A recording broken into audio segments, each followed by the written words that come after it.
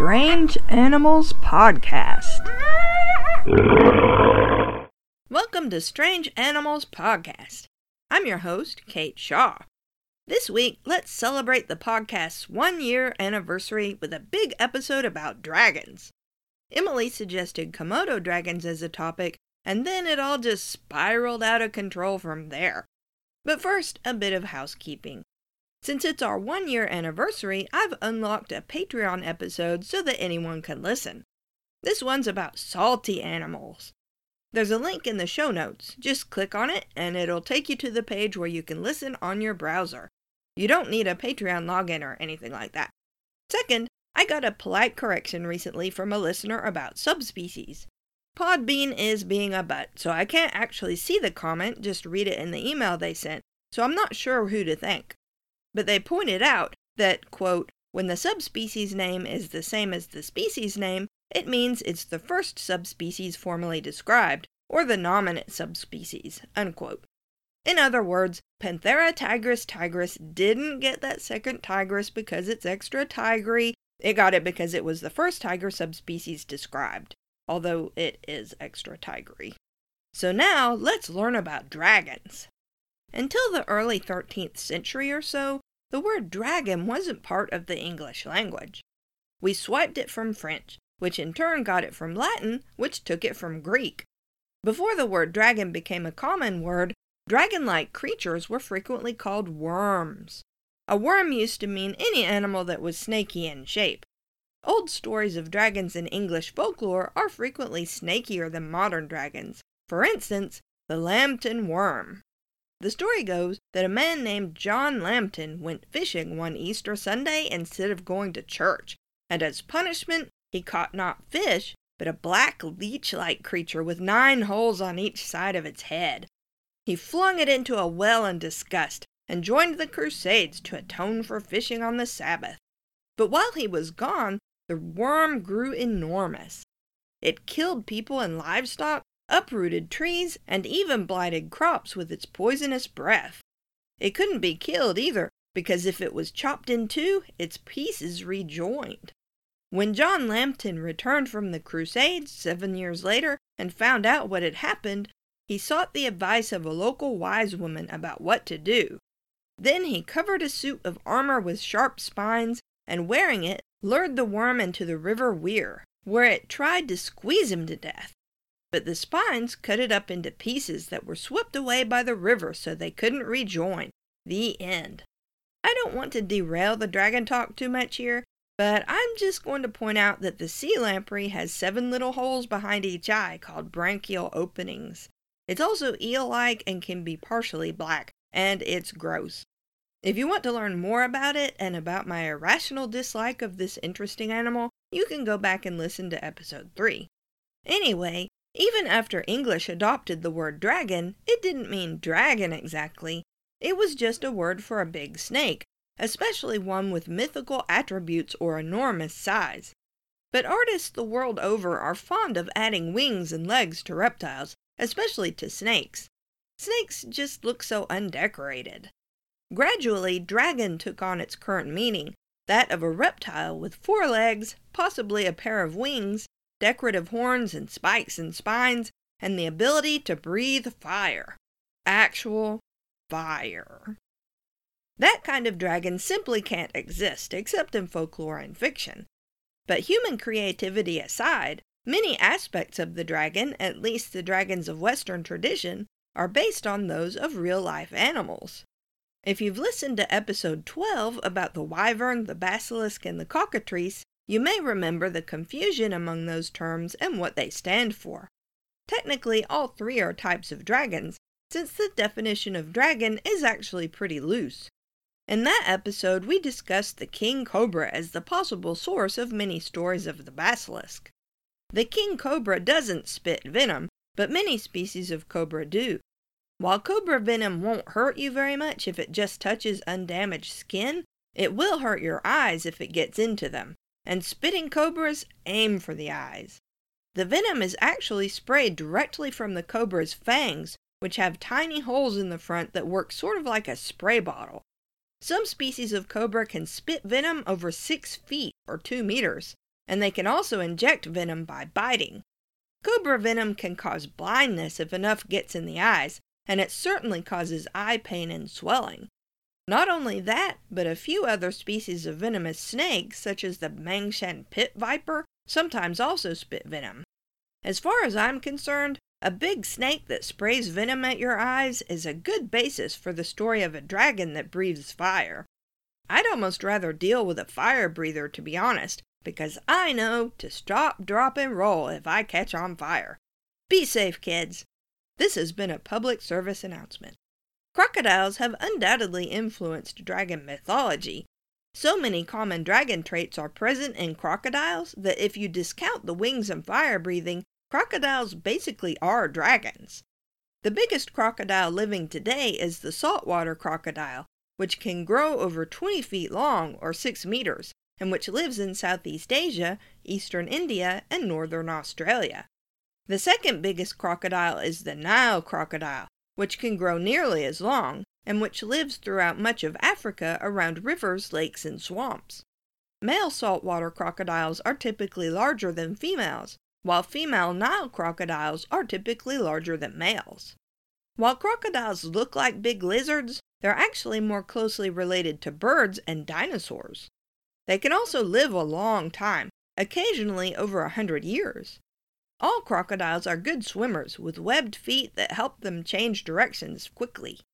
They can also run pretty fast out of water. A crocodile's back is heavily armored with thick scales and osteoderms or scutes, which are bony deposits in the skin. Crocodiles have long jaws studded with 80 teeth, and if a croc loses a tooth, another grows in its place. It can just keep replacing its teeth up to 50 times. It has good night vision, a good sense of smell, good hearing, and special sensory pits on its jaws that allow a croc to hunt and escape danger even in complete darkness. A croc's stomach contains acid that would make even the bearded vulture envious, so it has no problem digesting bones, hooves, and horns efficiently. A good thing since crocodiles usually swallow their prey whole. And crocodiles have the strongest bite of any living animal, stronger even than a great white shark. Of course, there used to be bigger crocodiles. Do you want to learn about gigantic extinct crocodiles? Of course you do! That is basically why we're all here! Okay, so there used to be a 35-foot or almost 11-meter long crocodile called Deinosuchus that lived around 75 million years ago in what is now North America. It basically looked like a modern crocodile, but its rear teeth were shorter and blunter than its front teeth.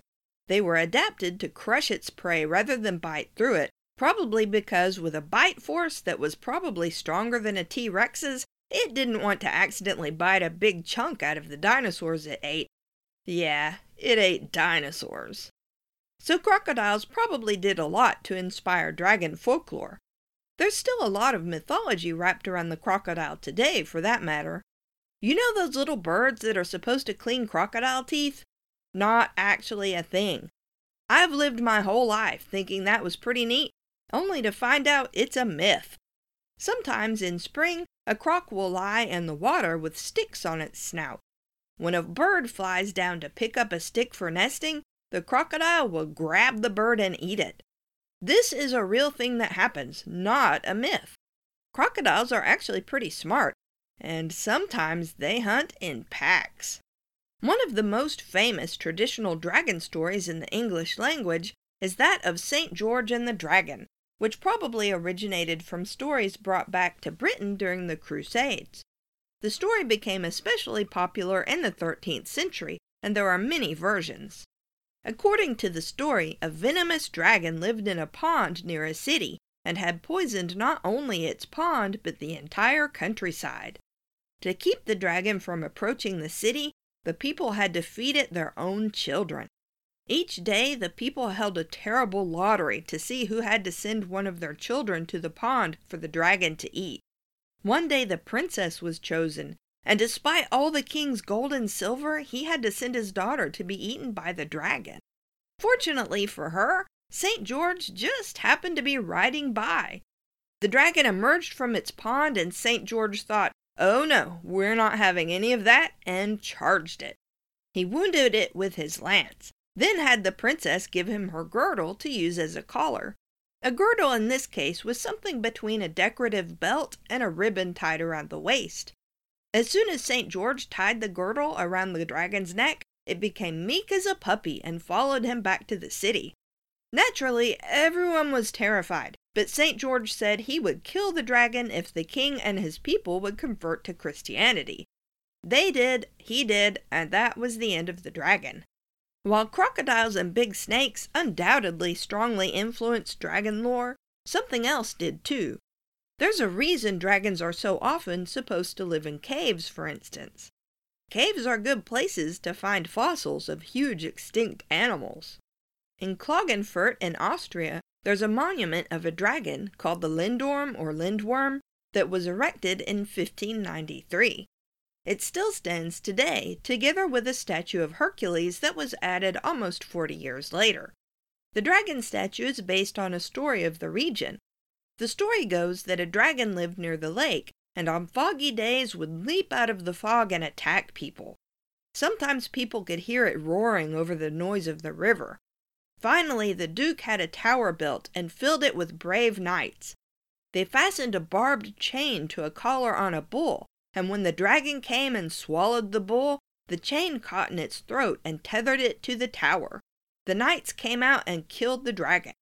The original story probably dates to around the 12th century, but it was given new life in 1335 when a skull was found in a local gravel pit. It was clearly a dragon skull, and in fact it's still on display in a local museum. The monument's artist based the shape of the dragon's head on the skull. In 1935, the skull was identified as that of a woolly rhinoceros. Other dragon stories probably started when someone saw huge fossils they couldn't identify. Dragons, after all, can look like just about anything. Stories of benevolent dragons living on Mount Pilatus in Switzerland may have started by pterodactyl fossils that are frequently found in the area. In 1421, a farmer saw a dragon flying to the mountain, and it was so close to him that the farmer fainted.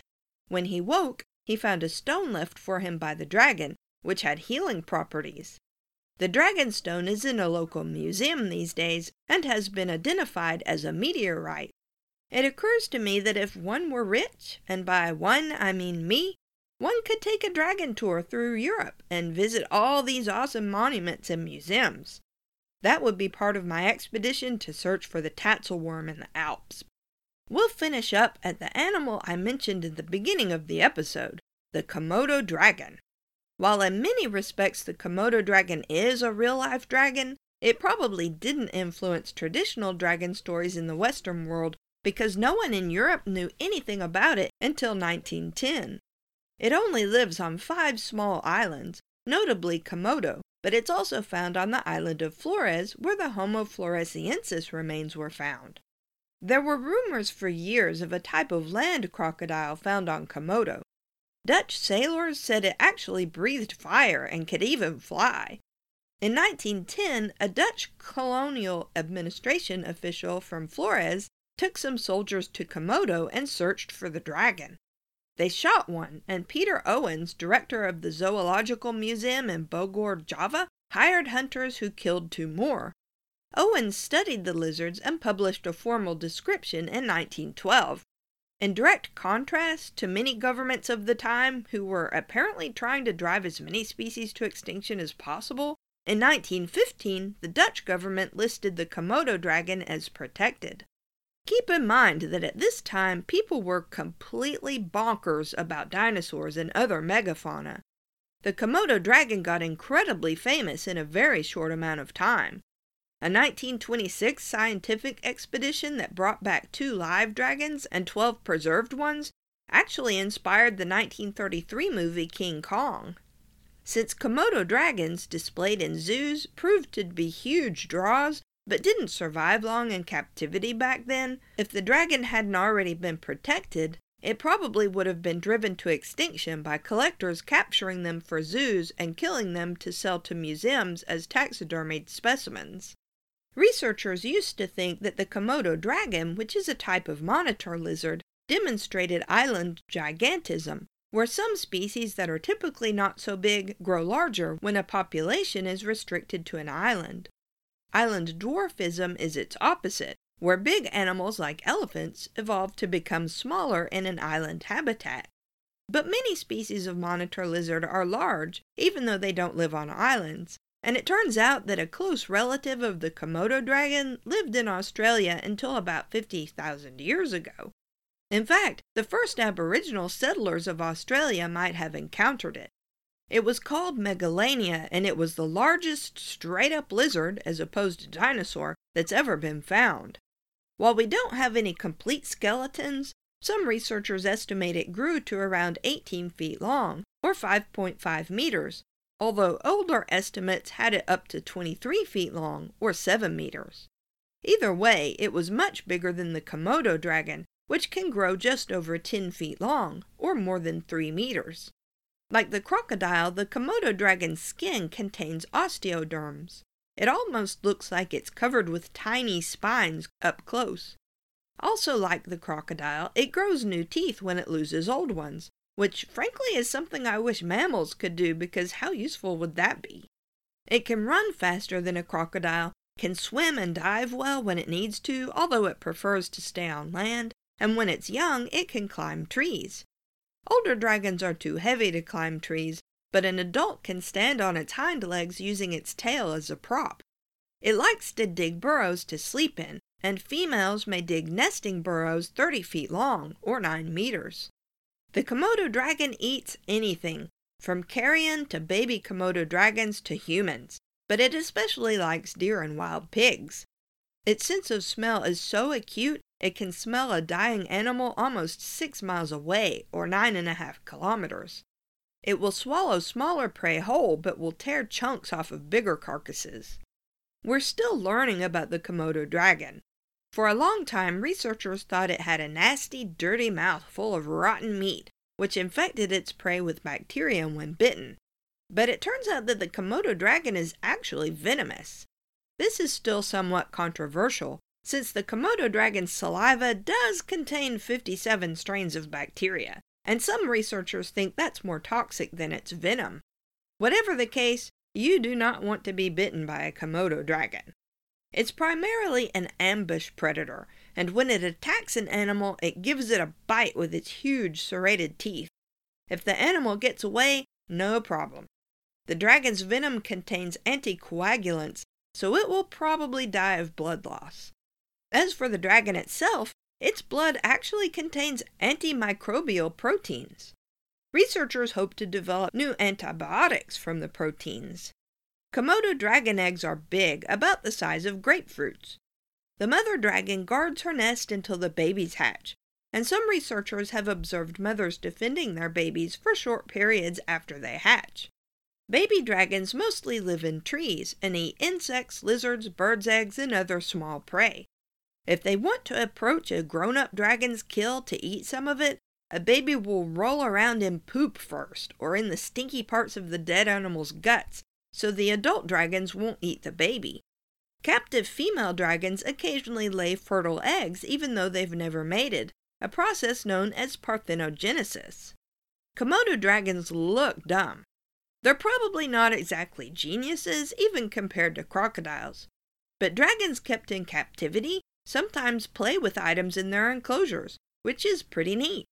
If even a Komodo dragon can take time out of its busy schedule to play, you can too. You can find Strange Animals Podcast online at strangeanimalspodcast.com.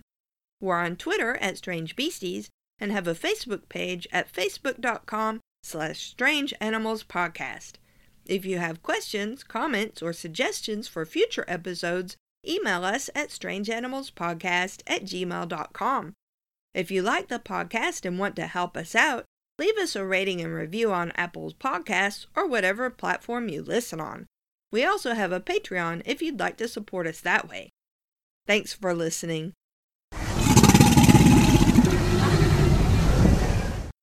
I got through that entire episode without making one stupid mistake. I mean, I made a lot of stupid little mistakes, but nothing funny.